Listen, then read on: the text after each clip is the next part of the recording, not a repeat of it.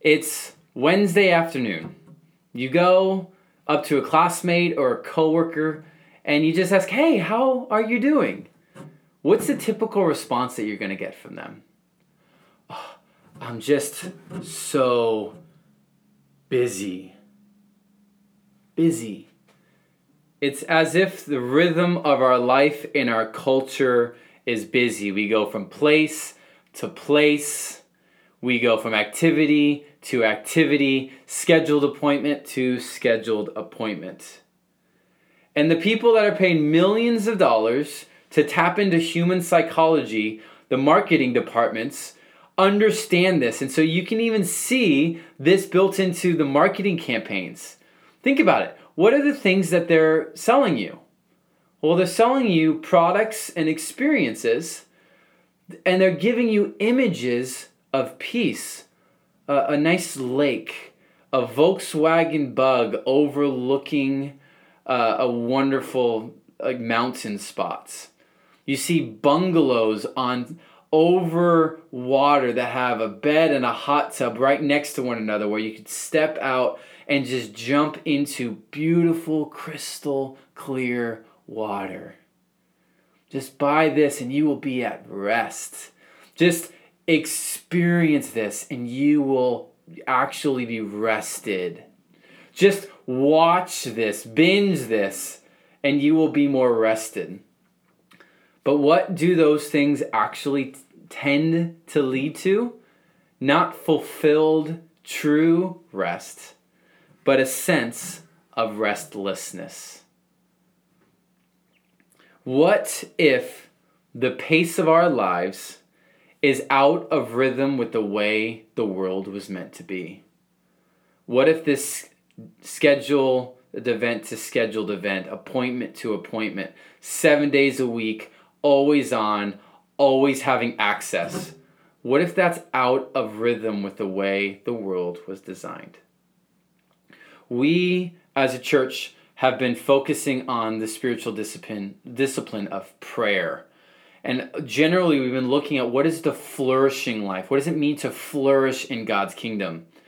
And historically, there have been specific practices that we engage in that form us into a human that is flourishing. And that first one we focused on was prayer. Now we're going to be shifting our attention and focus to what I call the slow down disciplines. These are the disciplines of silence, solitude, and where we're going today, Sabbath. Sabbath is the weekly aligning with the Creator's rhythm of creation.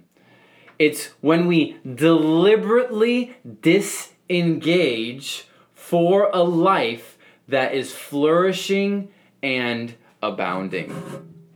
And so what we'll do for our remaining time is we're going to look at a few different passages of Scripture. We're going to take a few different principles from these passages, and then I'm going to give you some practical wisdom on how you can go about engaging in the spiritual discipline of Sabbath in the coming months. So if you have your Bible, I'm going to flip open to Genesis chapter 2. Let me give you some context. This is the end of the macro creation account. The first 6 days, God has been going about doing lots of work. He's created the stars and the heavens and the earth and the land and the sea and the sky and the animals by sea and by air. And then ultimately, the culmination of his creation is humanity, Adam and Eve. So that happens in 6 days. And on the seventh day, he says this, and the scriptures say this in Genesis chapter 2. Reading verse 1. Thus the heavens and the earth were finished, and all the host of them. And on the seventh day God finished his work that he had done, and he rested on the seventh day from all his work that he had done. So God blessed the seventh day and made it holy, because on it God rested from all his work that he had done in creation. So, what do we find from this Genesis passage telling us about what Sabbath is? Now, the first one is that Sabbath is written into creation. Theologically, this is the idea of common grace. This is true for all people. Regardless if you place your faith in Jesus or not, Sabbath and a regular rhythm of a day off every week is for your benefit. Studies show that there's a negligible difference between somebody that works 55 hours a week and 70 hours a week. It's as if you have a cap on how productive you can actually be. Scripturally, we see this later when God commands his people to give his land a rest. And he points back to this seventh day as the reason why. If God had to rest himself, then shouldn't you humans need to rest? And shouldn't my creation need to rest? It's in the rhythm of creation in God's created order. But secondly, not only is it written into creation, that Sabbath is stopping and delighting. It's stopping and delighting. I want you to ask yourself, why did God rest? Was he tired? Did he just run out of strength and energy from all the work he had done? Was it because he was frustrated with his work and he just needed to get away? His Monday through Friday was just exhausting and he just needed a Saturday off. No, I don't think that's what the scriptures are teaching. And I think we can find that in what the meaning of the word is. Shabbat has two meanings, which is the Hebrew word where we get Sabbath. Shabbat first means to stop. Just to stop. This is the deliberate disengagement. But the second meaning is to delight in. It's to delight in something.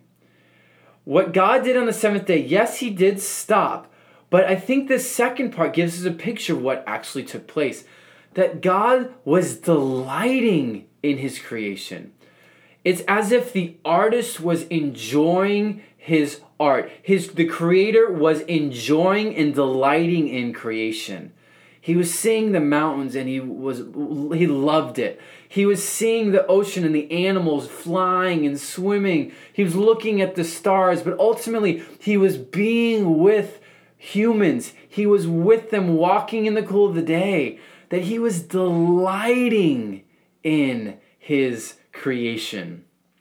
That's what it means to Sabbath. Not just to stop, not just to disengage, but to delight in something. We'll unpack that in practice shortly. So, Sabbath is written into creation. Sabbath is stopping and delighting.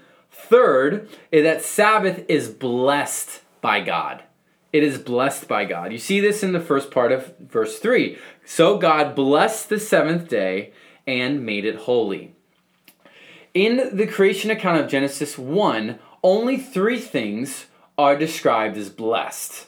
The first one is animals. It says they're blessed, and so be fruitful and multiply.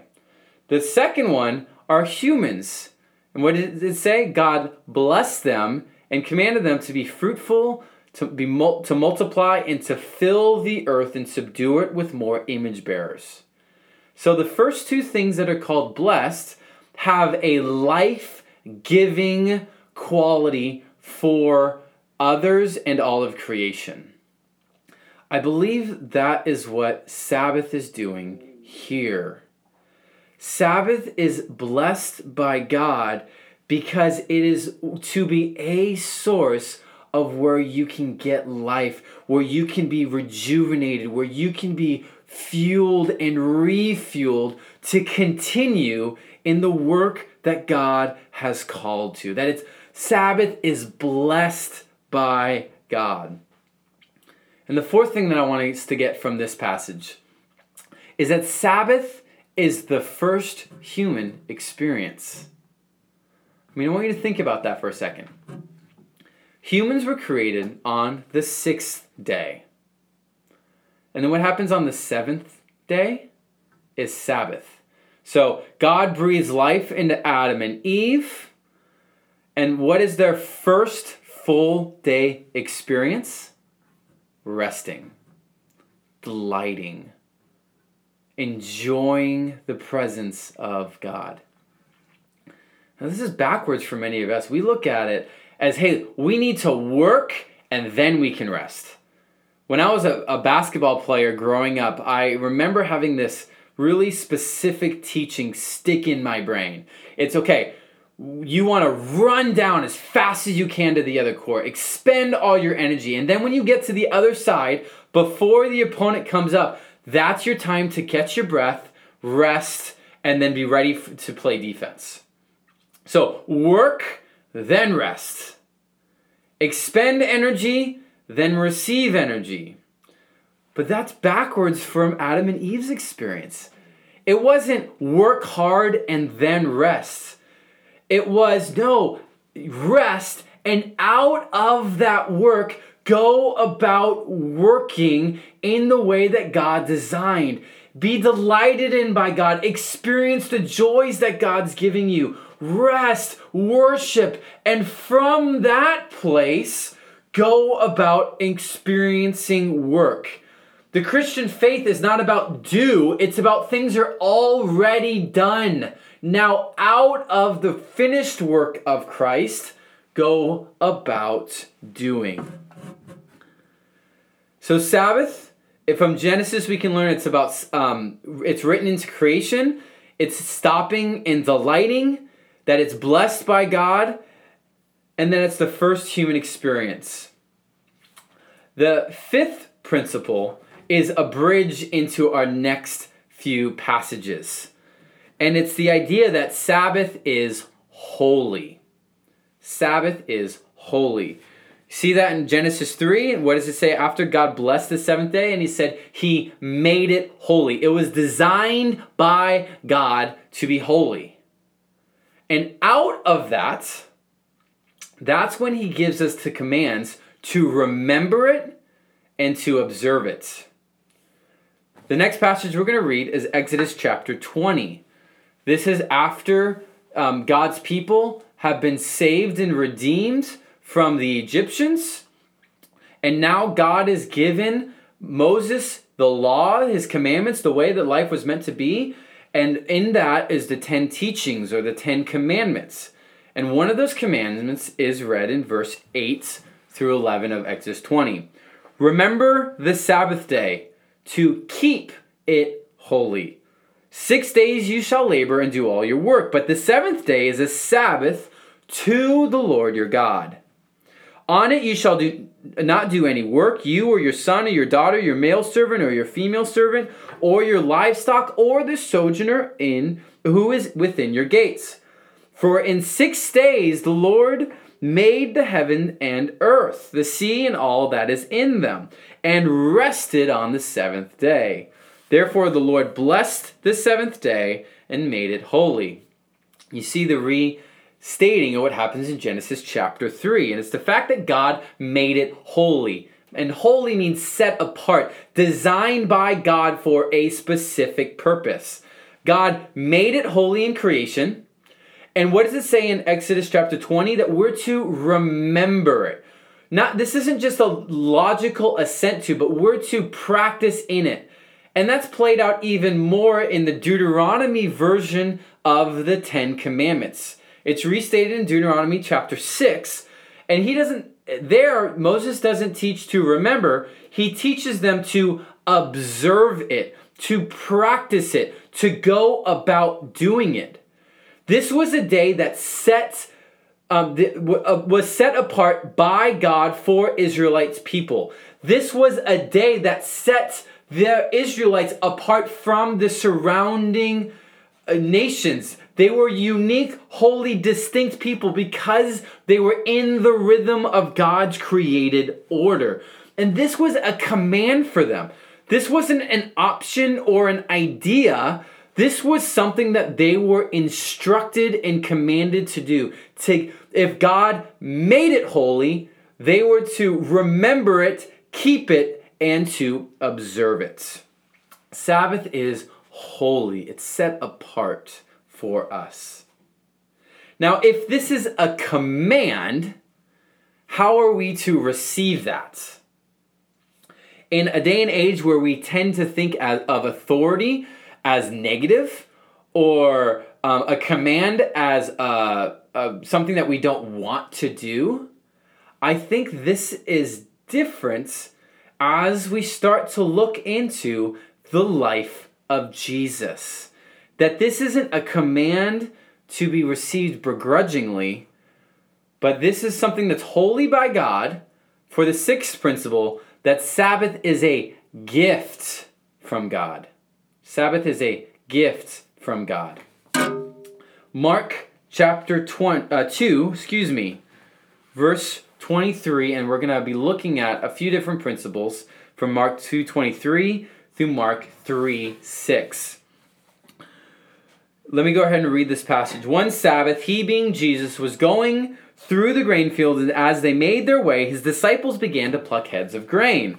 Pause for a second. This was considered work in the day according to the Pharisees.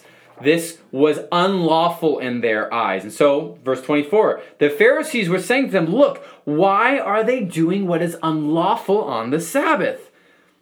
And he said to them, have you not read what David did when he was in need and was hungry, and to those who were with him, how he entered the house of God, he and those who were with him, in the time of Abiathar the high priest, and he ate the bread of the presence, which is not lawful for any but the priest to eat, and also gave it to those who were with him. Verse 27, this is where I want you to focus. And he said to them, the Sabbath was made for man, not man for Sabbath. So the Son of Man is Lord even of the Sabbath. So for those of us who are in Christ, that have placed our faith in Jesus, the question is this command that God gave to his people a requirement for us in order to live? I'm going to approach the answer to that question from a little bit of a different angle. That question is thinking about, okay, what's the line that I can't pass if I want to be obedient? And it's looking at commands in a very negative perspective. But I want us to see that Sabbath, and this specifically, is a gift. What does it say? Sabbath is for man. This, even for those of us in Christ, is a commandment that we get to enjoy as a gift from a dad who gives us good gift. Not something to be begrudgingly taken, but to be something joyfully received. This is not a do more. This is a no. Here's a gift. Receive this. On a theological level, we don't see any of the other 10 commandments no longer true of us in Christ. We still follow the do not murder, do not steal, do not take your neighbor's wife, to not take the Lord's name in vain. Those are still practices that we engage in. So why would the Sabbath be anything different? I do believe that this is something that is a gift given to us as a command for us to practice. And as I say that, I realize that I am probably the chief of sinners when it comes to this. I am the person that says, I'm busy. And sometimes I take that as a badge of honor, as if by me being busy, I'm more important. And so what has that led for me? That means that I haven't done a great job of keeping the Sabbath. I haven't. I've gotten good at taking a day off, but I haven't done good at not just taking a day off from paid work, but taking a day, as Genesis says, to the Lord as a gift from the Lord to recharge and refuel my tanks for work. I haven't looked at Sabbath as a gift.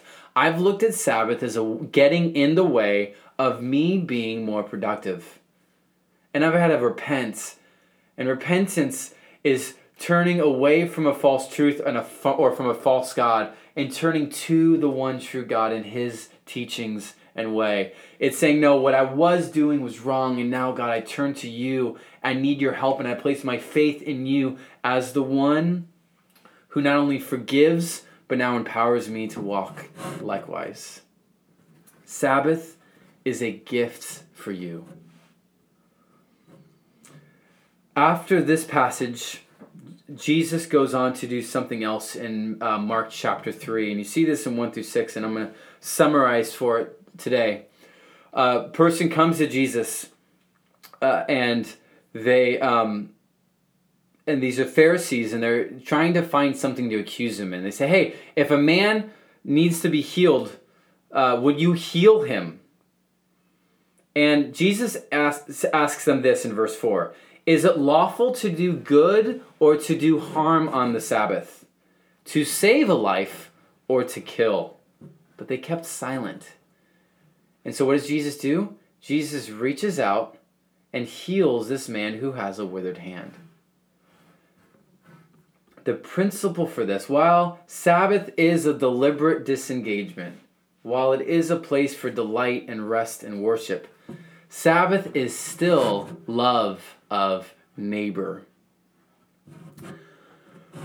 We are in a very, very unique moment. Me sitting in my office recording this to a camera that I hope you are watching this and listening.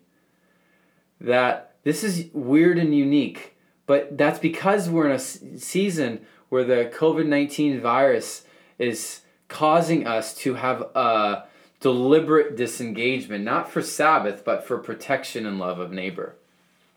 And so we're in a intentional, we're receiving a slowdown so that we as a church can now intentionally engage that as if the Lord's trying to teach us something in the midst of it. My fear is, as we talk about the slowdown disciplines, as we talk about silent solitude and specifically Sabbath today, we could hear this as a disengagement from love of neighbor.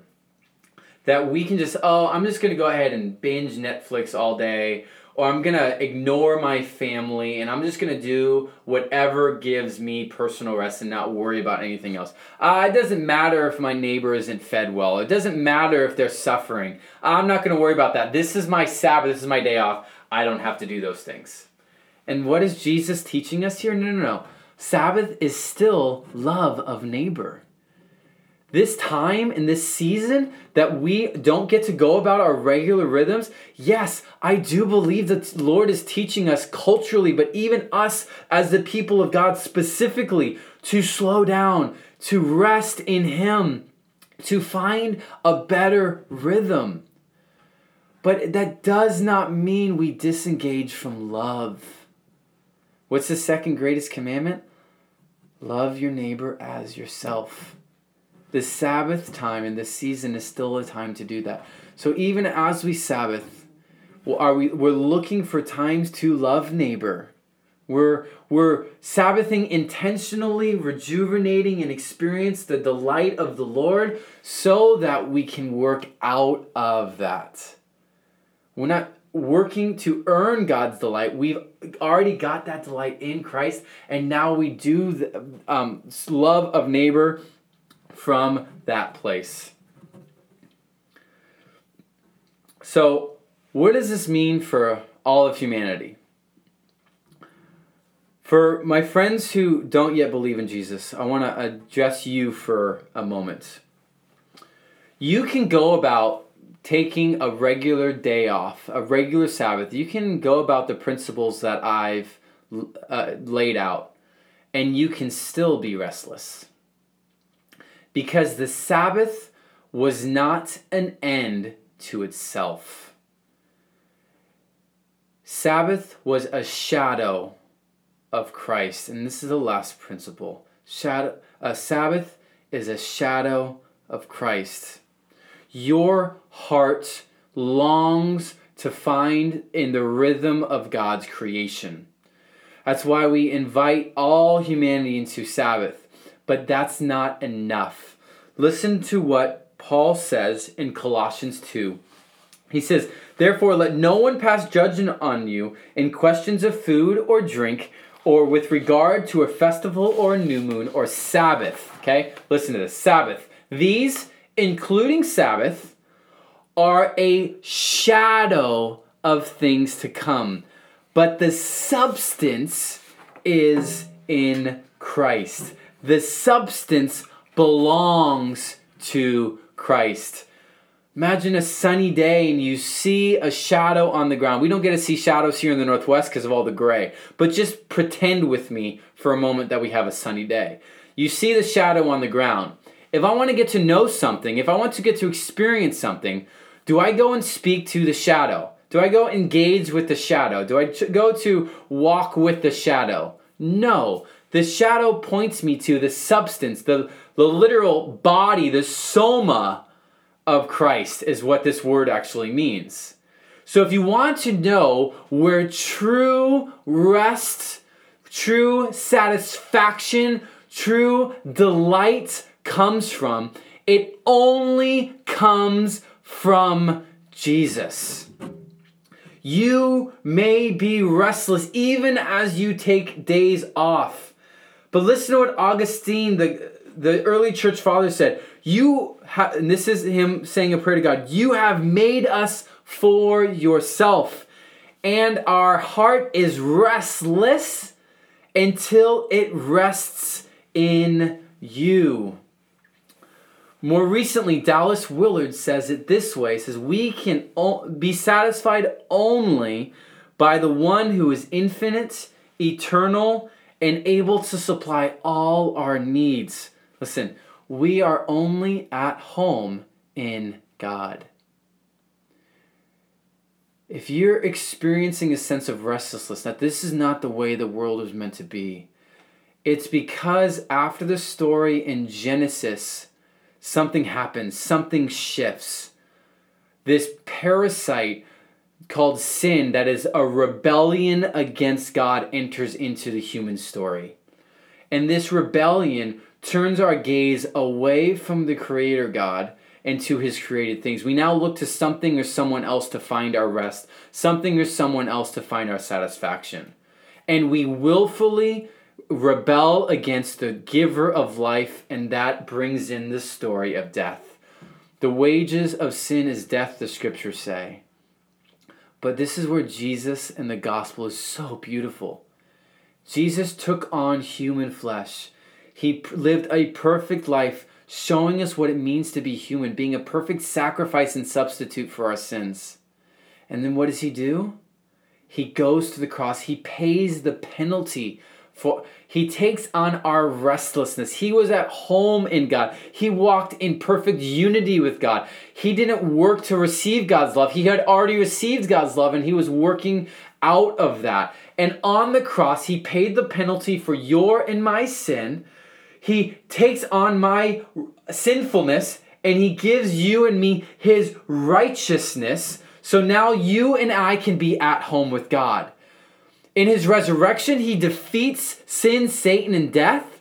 He now gives us His Spirit so that by those who place our faith in Him can be adopted and called children of God. And only those who do that can truly find their home in God and our rest in Him. So before we talk about the practices, my invitation to you is to place your faith in Jesus. Whether it's for the first time and saying, I want to go from an enemy to a child, or if you're already a follower of Jesus, you say, no, I need to remind myself and go to the table in a few moments to take the bread and the body, to remember His blood shed for the forgiveness of my sin, so that I'm not working to earn God's love, but I've already earned God's love because Jesus gave it to me.